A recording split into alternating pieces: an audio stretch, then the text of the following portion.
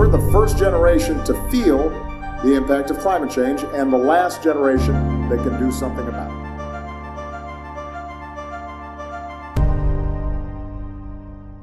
You're never too small to make a difference. Good evening, good afternoon, good morning. Warm greetings to all. My name is Rupesh Shrestha. And my name is Lunava Tareen. We are members of Climate Beyond Borders, or CBB.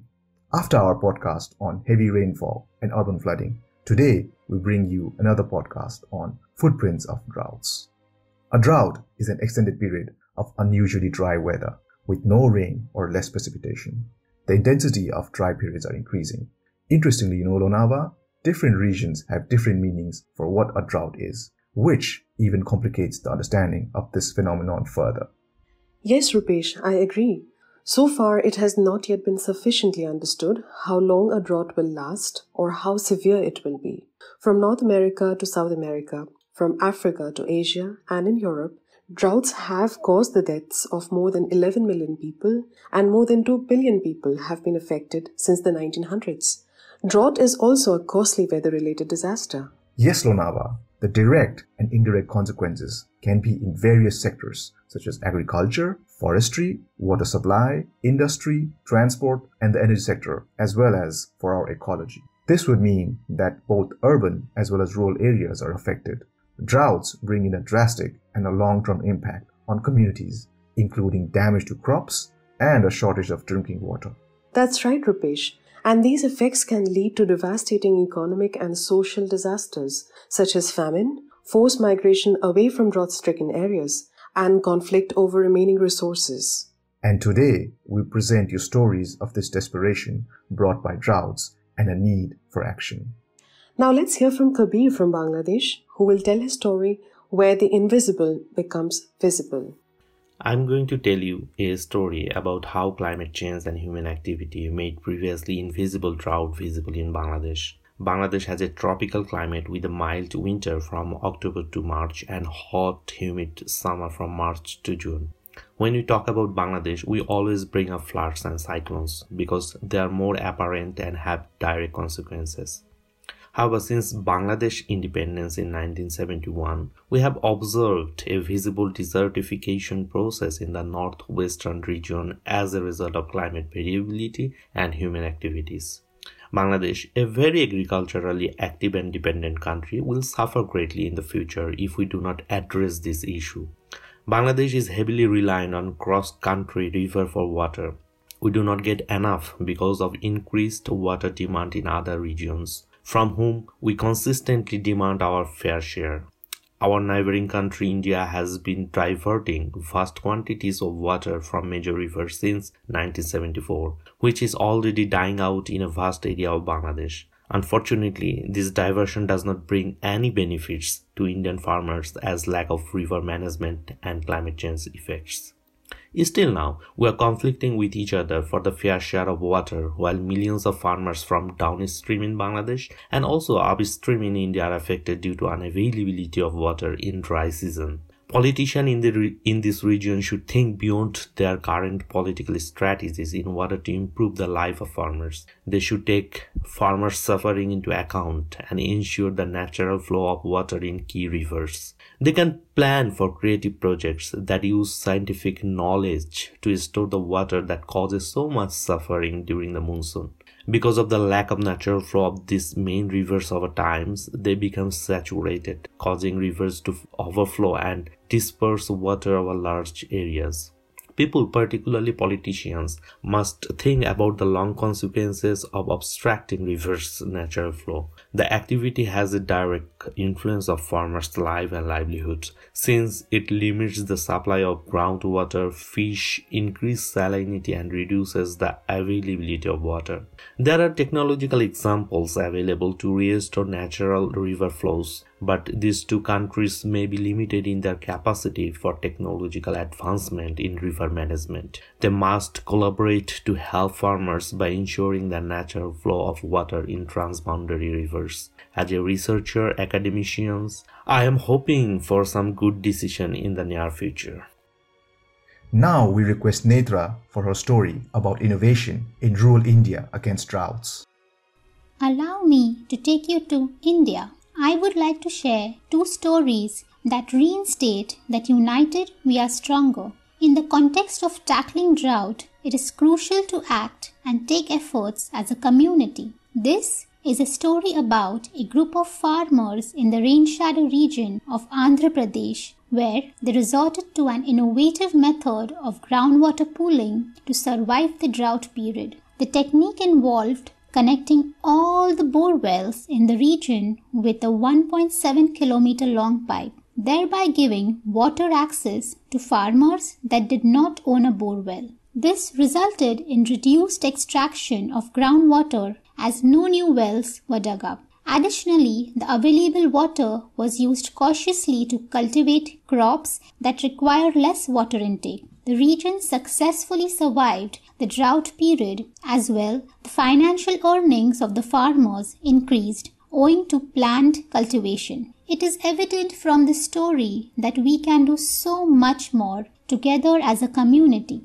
Another innovation story I read about is that of the drought-prone Marathwada region in Maharashtra, western India. Few years back, the region had to be supplied with water through trains and water tanks. Police had to stand guard and monitor the water distribution. Must have been a struggle. However, a group of villagers revived the 143-kilometer stretch of Manjara River in the region by removing silt. Silt accumulation blocks the capacity of rivers to recharge groundwater. Enhanced water supply drastically improved the farming produce and the natural ecosystem in the village. The silt was reused for leveling adjoining farmlands. Methods such as desilting drains, gabion structures, and arresting rainwater in rivers and rivulets were employed with the help of experts. The farming community has now transitioned to natural, climate-resilient farming and seeding practices, including afforestation, agroforestry, social forestry, resulting in more farm produce. So where there is a will, there is always a way.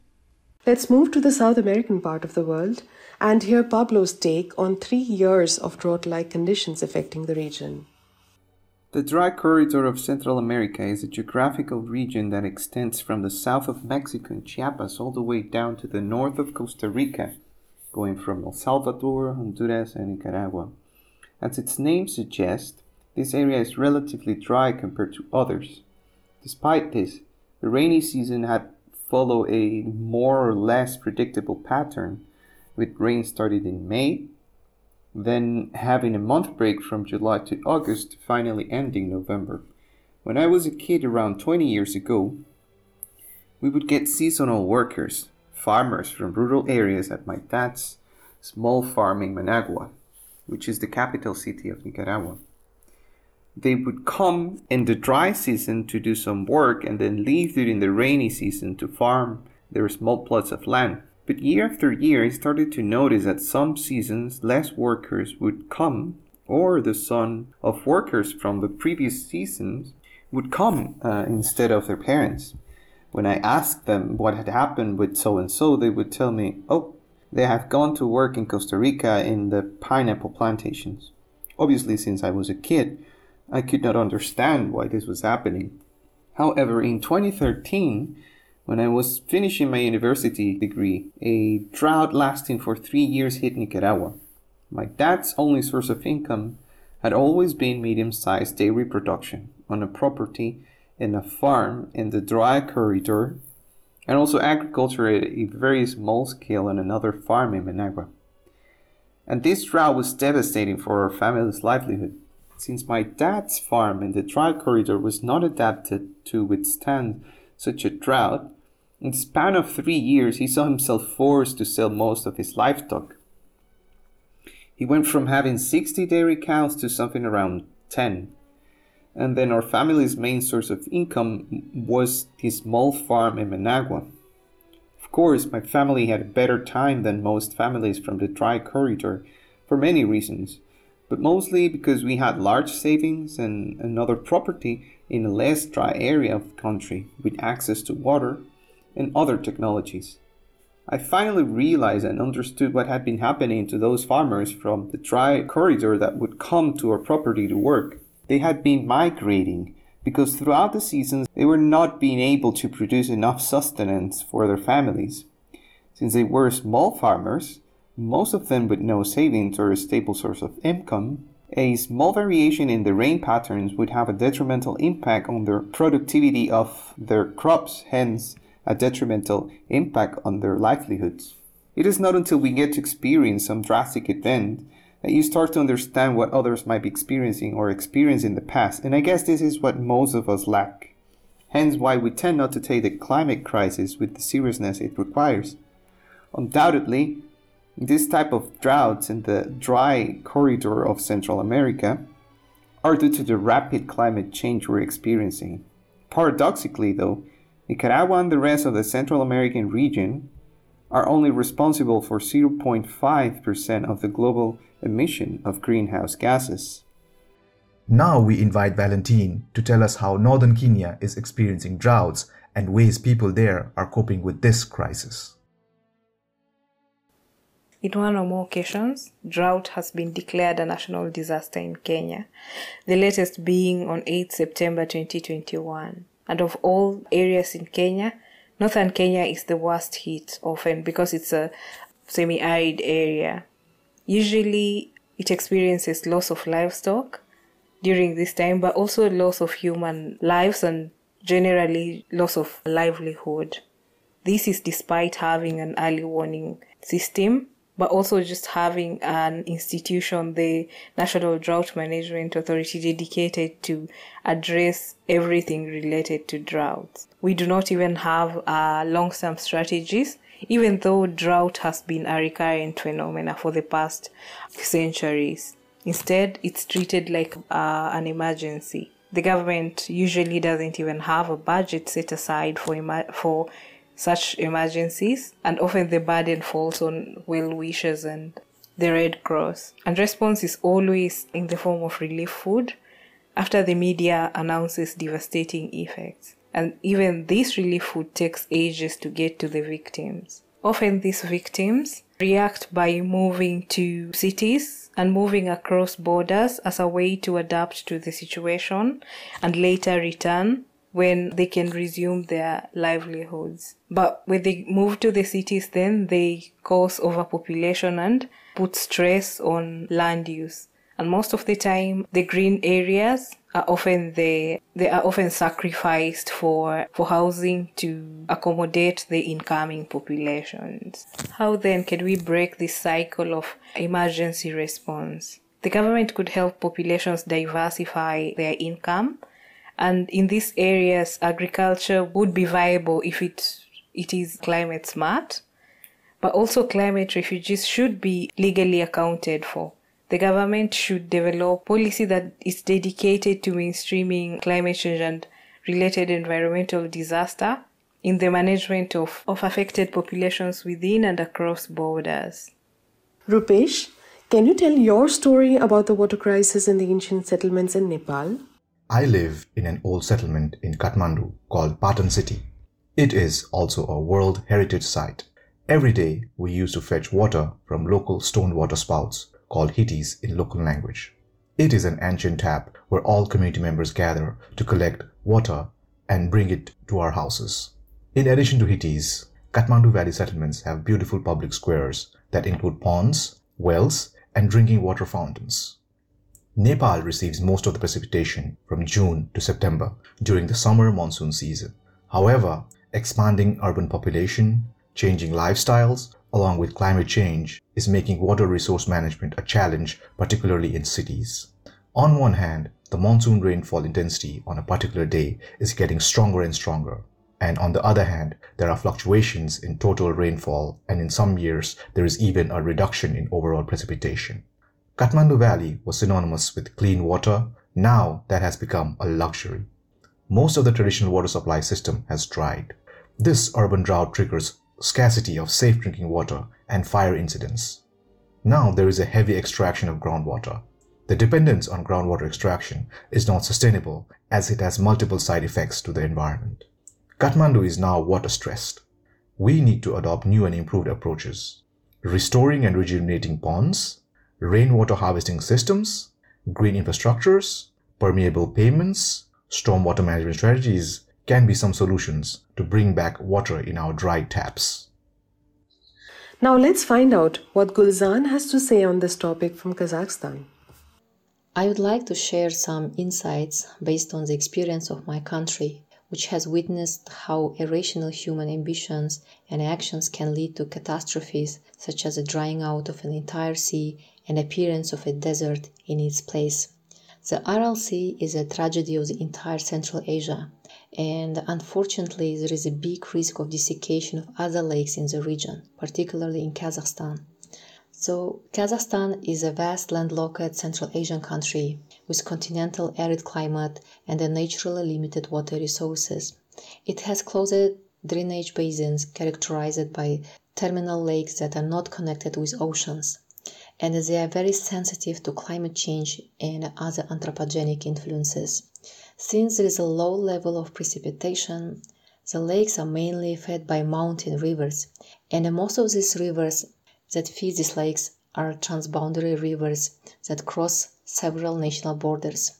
Today, we see how these rivers are diverted by neighboring countries for their agricultural, industrial, and energy needs, and the demand for water resources will only increase in the upcoming future. Factors like the fast-growing population in Asian countries, economic and the political ambitions of China and Russia makes the task of maintaining water balances and sustaining ecosystems difficult to achieve. Another important factor is climate change.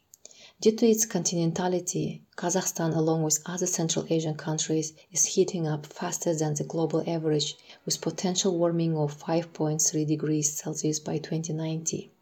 Nowadays, the country already experiences extreme climate events such as intense droughts, heat waves, and ecosystem degradation.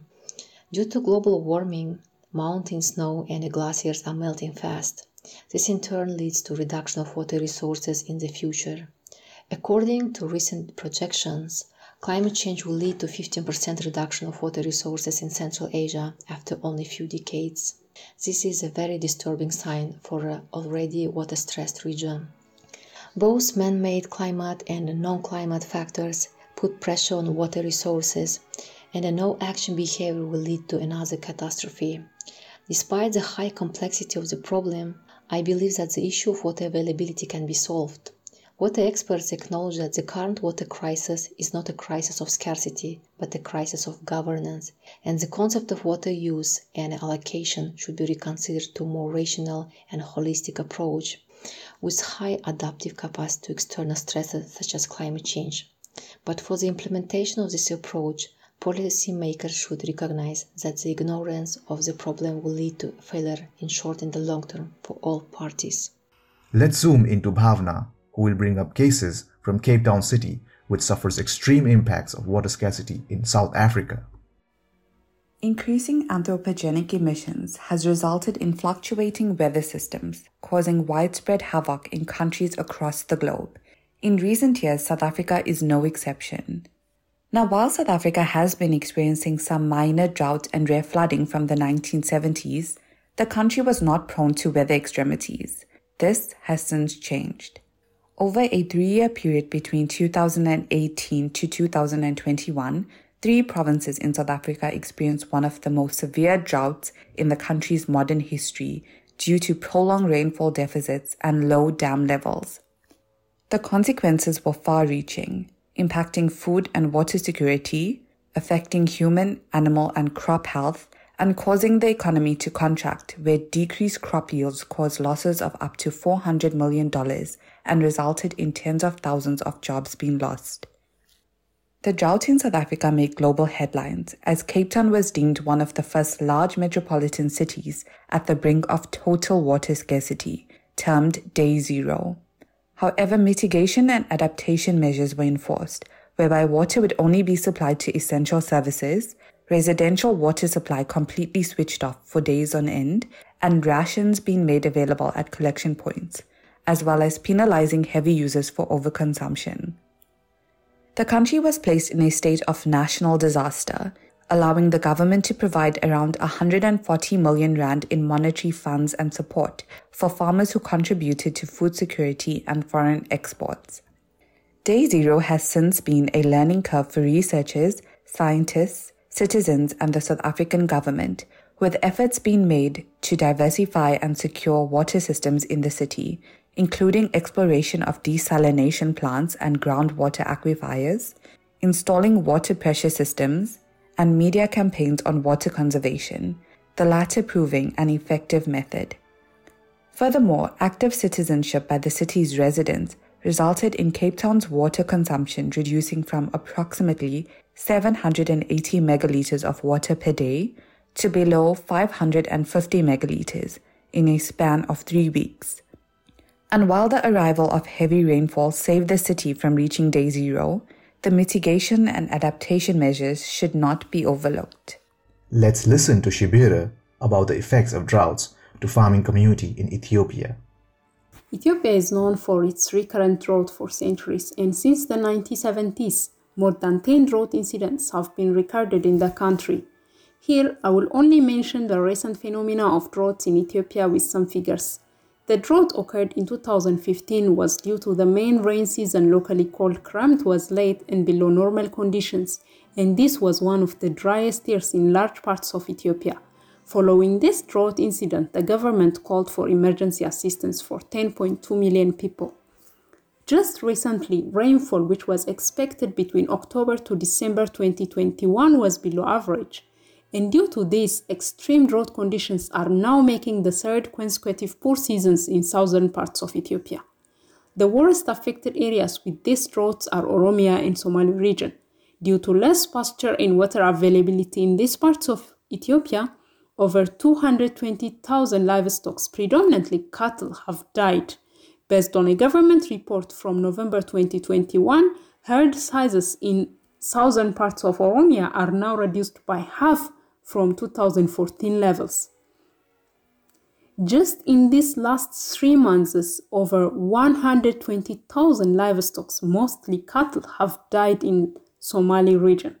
In this right moment, thousands of livestock are dying, and many pastoralists communities are feeding their cattle from the straw grasses that they used for their roof hatches.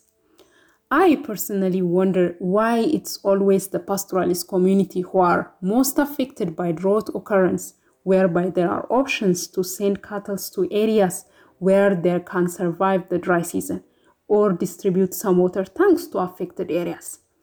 It's possible to reduce the impact if it is well planned by the Disaster Risk Management Commission, as this is a national agency responsible for disaster and risk-related casualties. Early warning systems has to be implemented and severity of the effect from the drought has to be minimized. This could be done through building rainwater harvesting strategy and other means of water source diversion for pastoralist communities. Farming communities should also be alerted frequently about seasonal shifts occurring in the country, and research should be conducted focusing on early warning systems so that farmers can also shift the seasons of sowing and harvesting following seasonal changes. Researches, those are conducted on mitigation and adaptation strategies, should be well communicated to the local levels so that it will not only stay on papers but implemented to minimize the risks. Let's pause for 2 seconds to grasp the gravity of this situation highlighted through 8 different stories, each speaking loud about the near impossible reversal to pre-drought conditions and the extreme situation of migration. We do not want deserts cropping up in our futures. Although the impacts of drought might seem distant and alienated to most of us, even in the world of science, there are those that have been impacted by it and at a scale that is desperate and implying for immediate action. Every day we hear newer and worrisome stories. Countries that are least responsible for causing climate change are the ones suffering the most from its effects. Yes, Lonava, we are starting to realize the gravity of the situation. And it is not just one country, but multiple countries that are affected. This calls for a global action. I am reflecting on solutions that I took from our speakers. Solutions like restoring natural river flows, transnational cooperation, technologies that can reduce reliance on groundwater extraction. They all have potential to reduce scarcity of water in future, isn't it? Yes, that's true. And also, we have to focus on natural climate-smart farming with cautious use of water. I believe developed countries supporting the developing countries could go a long way in enhancing their capacity through technology transfer. Also, in areas where droughts exist, simple measures such as restoring ponds, conducting afforestation programs, along with promotion of rainwater harvesting systems and green infrastructures can prove beneficial. Yes, and further research on cost-effective early warning systems and farm diversification is necessary. Consideration on management approaches of water use and water allocation should be there.